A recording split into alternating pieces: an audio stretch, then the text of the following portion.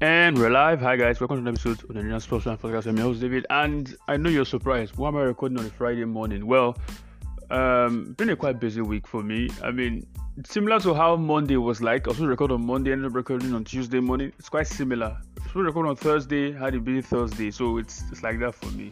But I'm here, ready to go and to give my takes as always.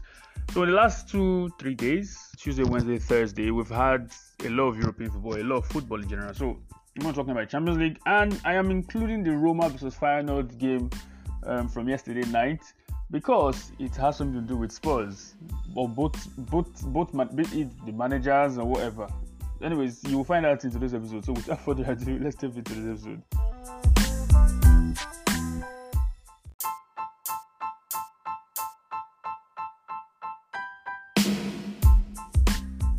Okay, so we start our race or our journey today at the Allianz Arena, the second leg between Bayern Munich and Manchester City. Listen, I think with the first leg being 3-0, I think it was done. I think it was done already. I think I did say I think it was done. I think it was that one and the Real Madrid game. I thought, yeah, these two games are done. Because there was no way Bayern was ever going to beat Man City with a clean sheet. That's one. And two, Man City clearly, with the tactics that they played in that first half, they completely dominated Bayern Munich. So you can understand that the second leg was never going to give you that.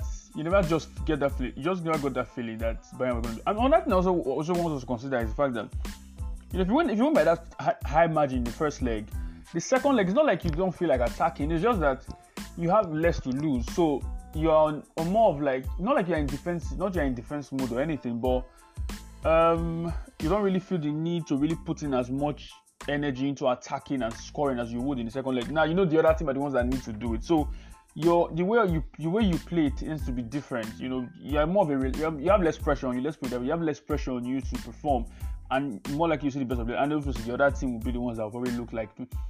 But I don't think that was the case because Man City even went to this game and still continued their damage on Bayern. I mean, if you check, they had a penalty.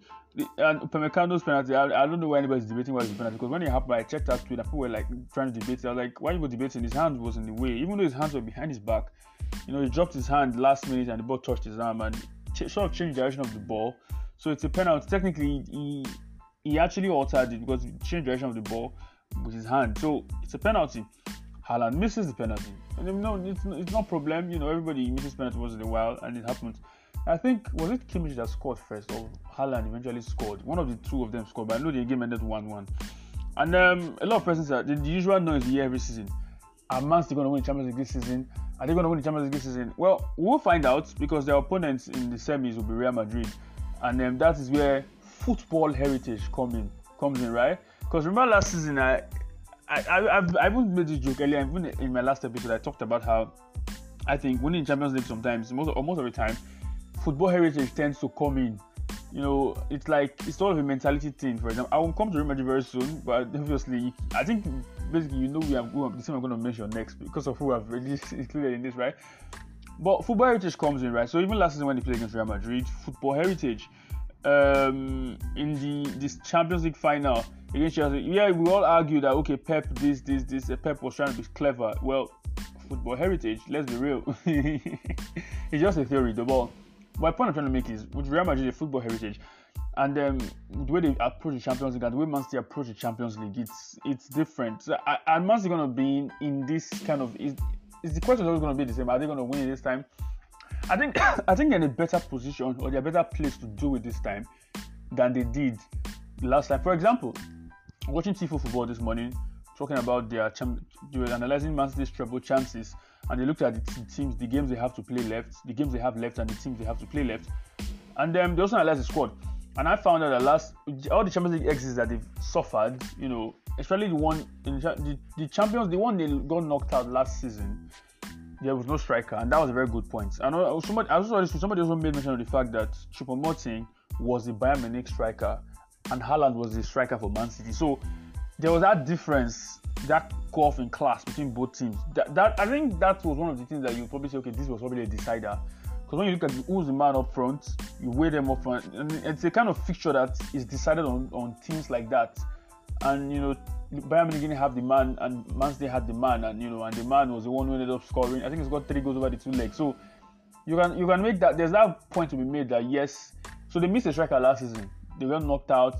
They were without a striker last season. So there's that argument to be made. I think Champions League final, I think they played without a striker. Or did Aguero play that final? I can't remember if Aguero played that final.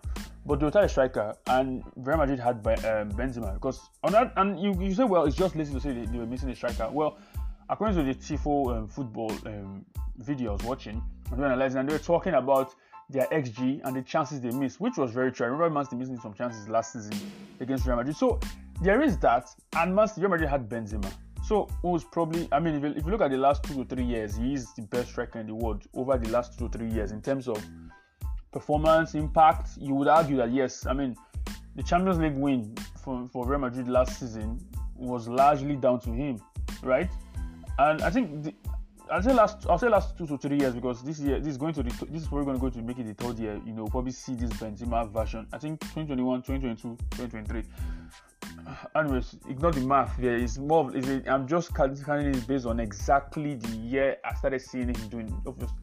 Anyways, you get what I'm trying to say. But I'm saying that in the last 2 to 3 years, Benzema has been the guy up front. In terms of strikers, it's going to 3 years now. So we've seen that happen for a very high. So I think that's a good point to make. Now with Haaland up front, and the way Guardiola utilizes Haaland, if you check in the league, I was in a space and somebody mentioned this, right? It's a Man City fan. I think it's a Man City fan. Man City, if Haaland scores 2 goals, he goes off, right? If he gets his 2 goals, he goes off. It's a way to try and keep him fresh, bring on Julian Alvarez, So I kind of understand how Pep is utilizing the guy and probably leaving his weapon, his favorite bullet or favorite arrow as sharp as possible. It's like sharpening the edge every time. Every time you use it and you get it, you sharpen the edge again. Every time you use it for practice, you sharpen the edge every time. It's a way to try and, I don't know, man. But Man City have the chance, but then that semi-final will make me decide. Would probably change my mind. Yes, obviously if they win the semi-final, they're in the final, right? So you probably feel, but winning that fixture will probably change a lot of things. Because you say, well, they beat Real Madrid in the I think the quarterfinals on the way to the Champions League final against Chelsea. Yes, that is very true, but you also remember that the final against Chelsea, there were a myriad of factors again, like Pep trying to be too smart. Pep trying to be too smart and trying out his tactics, and which severely backfired.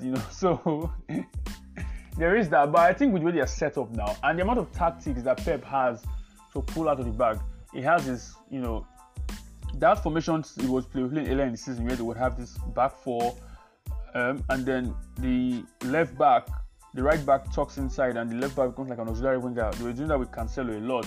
And then mid-season, when Cancelo left, they switched to that system. Although they started with Cancelo was there, then Bernat Silva started playing that left back extra midfielder role.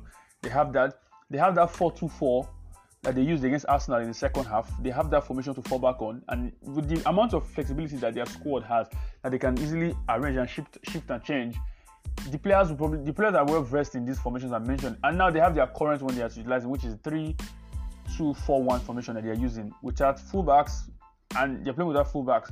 So when you look at the way they are set up, let's be real here. Man City, I think they are better prepared this time. Are they gonna win it? I don't know, because Real Madrid are a different animal entirely. They are a different machine entirely. They are different machine, different beast to try and tame, and that's why I'm just looking forward to that particular fixture. Yeah. And speaking of Real Madrid completed the job on Chelsea, which obviously made me very happy. I mean, everybody knows I don't like Chelsea, right? So it's it's pretty obvious, but Real Madrid won. I mean, it was the way they toyed with Chelsea, especially for that second goal. It was like a stroll into the net from Rodrigo. And one thing we also have to remember: Real Madrid and counter-attacks, they are inseparable. I mean, in this game, I would say that their second goal. I mean, the second goal was more of a proper team goal, where it was moves, the passing moves, and all that. But that first one just had that feeling, right, where it looked like they're on the break. Let's chat. Because the ball, I think this guy, it was a foot race between Rodrigo and Chalobah, right? And then Chalobah slides tackles, and Rodrigo gets in time and pushes the ball forward. And Rodrigo has acres of space to run into.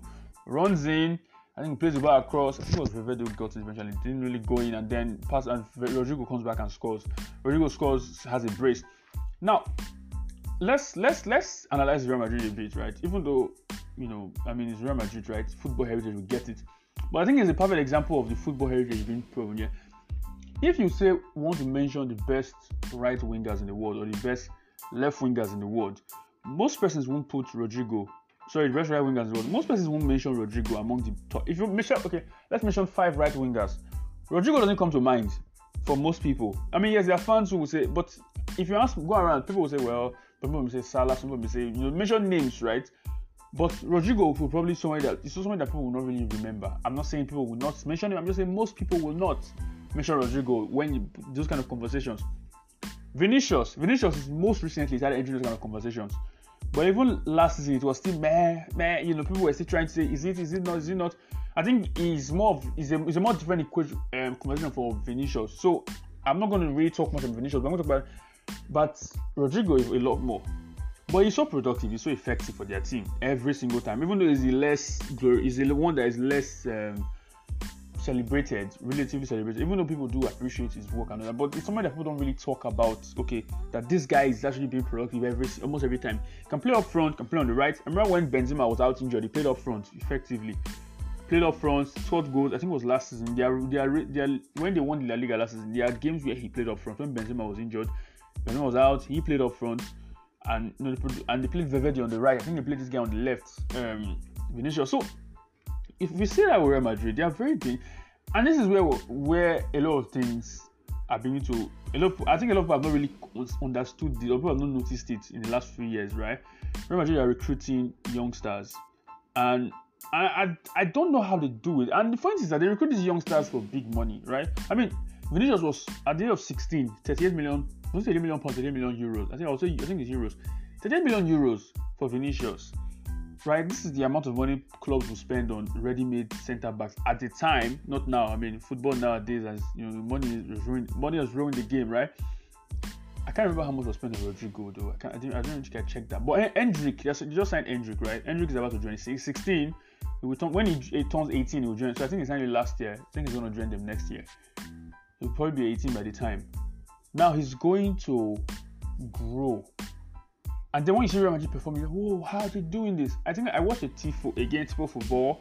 I watched them when they talked about Real Madrid, how they're unearthing these talents and trying to do this thing. Because, clearly nowadays, Real Madrid financially are not this. In 2008, 9, 10, 7, you see those periods, Real Madrid had this Galactico model, right? Where they will always get one mark. And they're the ones throwing money around. Introduction of teams like Man City, Bayern Munich, and most recently Newcastle means that competition for players in the market, and it's not even another thing you should also notice is this: Real Madrid, even when these guys, Man City's takeover was 2008, PSG's takeover was, I think it was 2012 or 2011. So it's not like these teams, it's not like it's a new thing. Real Madrid were not still signed, because Real Madrid signed Bale in 2013, right? Real Madrid was still signing the creme de la creme in terms of the cream of the crop top players, right? They're still doing that.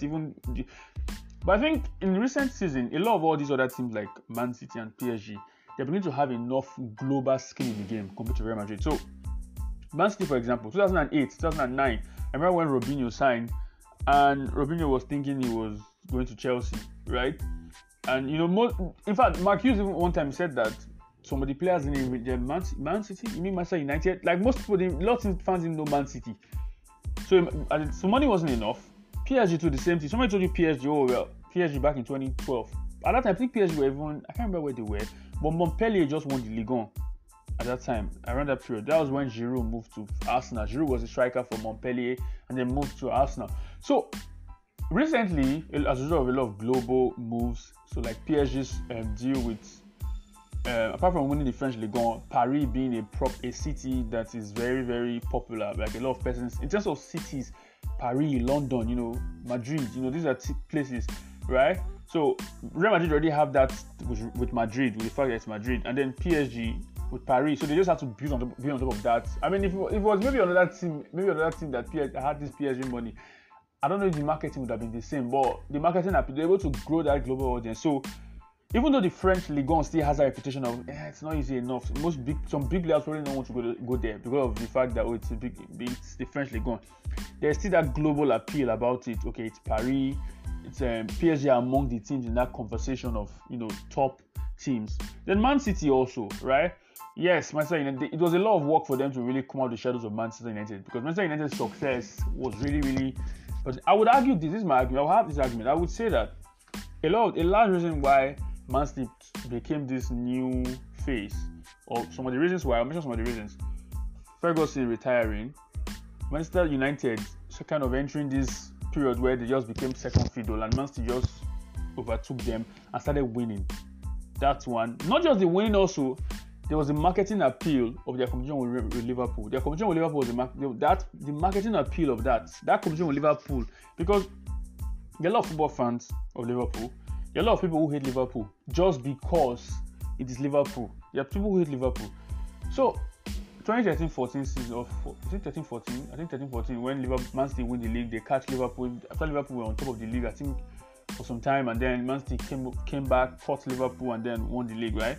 There's that season, there's that rivalry. Even though it was already there, it was subtle, it wasn't very obvious.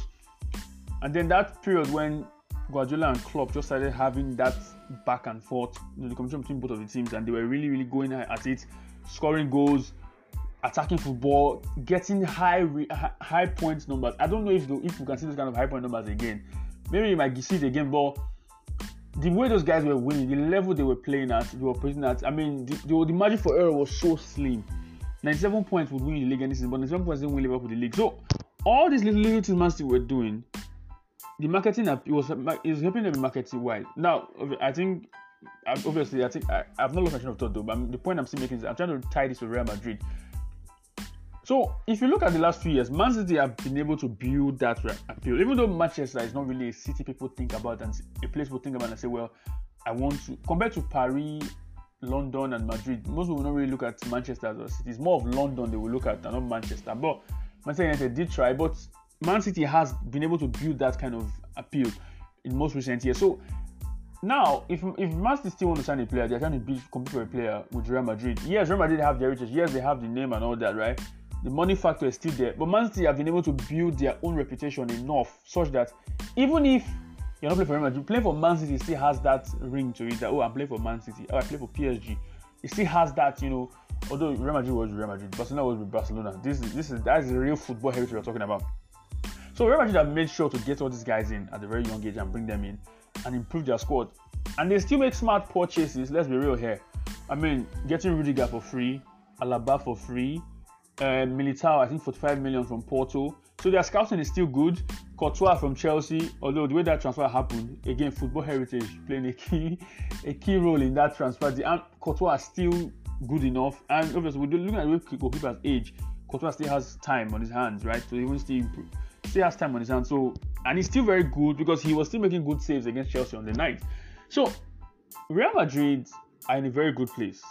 I think their recruitment strategy has been spot, and they've been very lucky also with Modric's longevity. I'm not saying that they wouldn't have gone to for Modric. I'm just saying that Modric being this good, even at this age, still being able to dictate play at this age, let's be real here. It is really, really real. It is really, really, really good to see that. But yeah, I think Real Madrid, that's why I said that semi-final between Real Madrid and Man City is really going to be tough. It's really something that people will really, really want to look forward to. And see, I want to see that. I think whoever wins that fixture wins the competition. This is me. I think who wins that. I'm saying this. I am the one saying this. Who wins that fixture wins the competition. Because if you look at the semis, the other two teams in the semis, I'm not saying they are bad. I'm not saying they are awful. But by virtue of momentum, I mean, these two teams, if they win, they are effectively eliminating, either of them are eliminating the toughest team in the competition. So if you eliminate the toughest team in the competition, there's a different level of confidence it gives you in the final. The way you approach the final is completely different from how you would approach it if you were facing, maybe if you had it quite easier. It's kind of different. It's awakening to it, raises your levels. So whoever wins this fixture is who I think is going to win. And speaking of semis, the other two semis, we have a Milan Derby in the other semi. So I'll start with Inter Milan. Inter Milan completed the job. I mean, they beat Benfica 2-0 last week, and then they came back, and this was a 3-3 draw. I think they went 3-1 up, and then Benfica equalized to make it 3-3. But I think the tie was already done. I think 3-3 it was done already, which is interesting because Inter Milan are in semi-final. This is the first time in 10 years, or 20. I think it was 2010, so probably 13 years or so. 10 years or more than that. I think 2010. I can't remember when.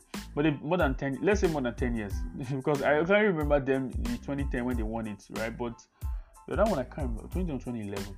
I don't know. Whatever.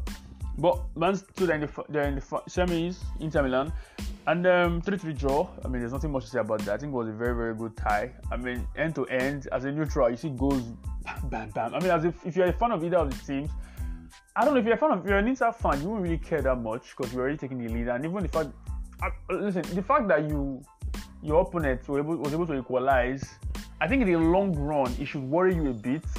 As a sports fan, I've seen this happen before again. Oh, Spurs are winning, but there's something wrong. Well, if everybody ignores that, then there's also the argument that, well, Inter Milan didn't care, so it was just a competition. Well, that's a good argument to make, but we'll see how that pans out. Then AC Milan completed the job. They drew against Napoli away, 1-1 draw, and then winning, they won 2 win over on aggregate. I want to talk about Magnon, right? Their goalkeeper, Magnon, AC Milan's goalkeeper. I am looking back at 2021. I think it was 2021 that Lille won the Ligue 1. 2021, 2022, one of the 2 years. I think it was 2021. Magnon. This points back to the reason why I always have issues with Spurs, not moving on players at the right time. Someone like Hugo Lloris, right? He has started costing Spurs for some time now. And most of the time, a lot of times when fans raise the point of Lloris leaving, people always counter and say, well, he's France's captain. He's France's first choice goalkeeper. We get it. We're not disputing that. But so far, we are worried because, his levels are not the same again. A lot of people say, well, he's France's captain. I don't know. I think the club should have moved Lloris on at that time. Yes, he should have gotten a new contract. I think he had 2 years left on his deal. I think that was probably Spurs said, listen, we want to bring somebody in. Why not bring in Magnon in and sell Lloris? Because Magnon is coming in as the first choice. Goalkeeper, right? Ready-made from Ligue 1, Lille, and he's still good. He's fantastic. I mean, I think he saved a penalty, if I remember correctly. Or was this the guy that missed it? I think Napoli won a penalty, then it was saved. Or was it saved by Magnon or something? And also, even before then, Magnon has been putting in good saves. Good saves against Spurs, good saves also in this picture. So, in the other leg also, good saves also, right? So, Magnon is a good goalkeeper. And I think it's another missed opportunity for Spurs. It was one where, I don't know, it's like this, right? You're driving a car, and then it's getting close. It's still good, but, there's a period where you feel like, I think it's time to sell. And then you sell and get a new one quickly and then whoever you sell it to, the car starts experiencing problems, right? It's that kind of situation where you look at it like that. So I think there was a very big mistake with Spurs not doing it. And now Spurs are in the hunt for a goalkeeper. Lloris's issues are already showing. And Lloris should have gone to, if him going back to France, the French Ligue 1, wasn't a bad thing. Going back to, I think his club, was it Nice? Because they ended up signing Kasper Schmeichel, right? I think it was Nice, he came from Lyon. One of the two teams, it was from Lyon. So if he goes back to France, his former club, Lyon, and he plays for his first team that he was playing for, I can't remember which of them. He didn't play for France. There are players who play for France and play in France and they still get played. Their CC plays for Monaco, still starts for France. So I don't understand why even Matuidi plays for PSG, he was playing for France. Mbappe, PSG plays for France. So, what are we saying here? I mean, it's not like it's a strange thing. I mean, if you look at this French squad, a lot of the players play in France. A lot of the French players play in France. So it's not like it was a downgrade. It's not like he will lose his role immediately. It's just about Spurs having this long-term planning. And now they are in this hunt for a goalkeeper. It's like they wait for it to get too late and then it's okay, let's start looking for a goalkeeper, which again explains why I believe that they have problem with planning. But that's it. And now the reason the hour you've been waiting for, the Roma versus Feyenoord game, and why this game relates to Spurs. Well, the two managers have some form of history, or they've been linked with Spurs. Right? Mourinho has been linked with Spurs before. He really got the Spurs manager. And Slot, he has been linked with Spurs. And there's this general opinion that, he's close. He's the front runner in that race for the Spurs role. That's one. Then Mourinho managed Spurs before, sacked a week before the final, which again I still maintain is a ridiculous decision to this very day. And Spurs are very, very. That was a very ridiculous decision, but I've spoken about that thing multiple times, so there's no need to talk about it again. So yeah, so Spurs win, so Roma winning 4-1. Now, why does it link with Spurs is this? Apart from the fact that Arne Slot has been linked with Spurs, Arne Slot won the first leg 1-0 and lost the second leg 4-1. Now a lot of Spurs fans will raise eyebrows. Whoa, you were ahead. How come? And also the fact that Feyenoord was 1-1 at this 1-1 at 89 minutes. Dybala scores to make it 2-1. People will say, well, he could not hold out, he could not see out the game to get to the semi-finals. There are a lot of fans that would say that, and I'm part of those fans that will probably look at that and probably raise an eyebrow and say, well, there's a bit of a worry here. What's happening here? There's a fun that's the way some of us I feel. And then Mourinho winning this one 4-1. He's on the semi-final again, and the way things are going, let's be real, Mourinho has a great chance of winning this competition. I know Sevilla is still in it. Sevilla has a very good heritage in this competition. They have that, football heritage. But, Mourinho faces Bayer Leverkusen in the semis. And I think this guy is on a 12-game unbeaten run. Xabi Alonso. Xabi Alonso is an ex-Mourinho player. And I remember recently when a lot of people say, well, this guy is Pep student. And Pep student, I was like, I think, it's a bit unfair to just say Pep student alone. When Mourinho, Benitez, Ancelotti, these managers have played a role in Xabi Alonso's career. They've sort of taught him the ways, taught him the ropes, basically managed him. So he must have picked up a thing or two from each of these managers. That's really applying. But listen, that semi is going to be interesting, probably going to be emotional and all. But again, I think I've danced around the question, why is it related to Spurs? Well, Mourinho won his Conference League trophy last season, right? European Conference League last season. He won that. He's on course to win the Europa League. If he wins the Europa League, this is further, and this is another reason why you should even get angry at the ownership at Spurs. Because Mourinho comes to Spurs, there's a bit of a dent. He didn't win at Spurs. He has gone to Roma. Goes to Roma, wins on his first season, doesn't end there. He's on course to lift on that European trophy. These are 2 European trophies that Spurs would even hope to lift, right? And then against Zagreb, he got knocked out against Zagreb with Spurs, which, even the people will say, well, Mourinho did a bad job. Well, he's doing a good job on that team. So again, if Mourinho struggled at Spurs, you have to look at the ownership and say, well, he struggled at Spurs. You know why I keep reiterating this? Because it seems to me like a lot of fans don't really understand or don't really talk about this enough. We have to start looking at because a lot of them are looking at the ownership and saying, well, the ownership, how come this guy is doing well somewhere else, and why does he struggle here but he's doing well anywhere else? These are conversations that fans should be having, but they are not having them. And this is where we a lot of times I tend to have a problem, with a lot of fans, blaming on the manager. Oh, the manager's fault, and then you be like, wait a minute, you realize that there is somebody in this club who you should be pointing your finger to. And speaking of the person I'm talking about, I was reading, was an interview he was talking about how he thinks he's doing a good job and he'll support us. And again, you see, one of the things in life is people who think they are doing a good job but they are not. No matter how much you tell them, you can't change their mind, but because they believe they are doing a good job. You see people like that, they're the ones that are very frustrating to deal with, I promise you. But we're saying that with Spurs, it's clear you're not doing a good job. Again, if Mourinho wins the Europa League, be ready, because I'm going to be among persons who will obviously raise this conversation. If I'm being real with you, I'll be among them, because he's doing well currently. Oh well, Roma. Well, they are in the top 4 race. They were third before Juventus had their 15 points. This thing recent. Where was their 15-point deduction? It was reversed, so they are back third. Roma are on. I think they are fourth. Roma are fourth at the moment. Is it fourth or second or third? I think they're fourth. They were third before. I can't remember. I think last was second. I can't remember who's. I only remember who's top. I think Roma. I know Juventus eventually went to pass Roma. I think Roma were third and Juventus became third because of this 15 points deduction that they've reversed. But you see what I'm talking about, right? He's in the top 4 race that most of you talked about. He's on call. He has won the European trophy with them already.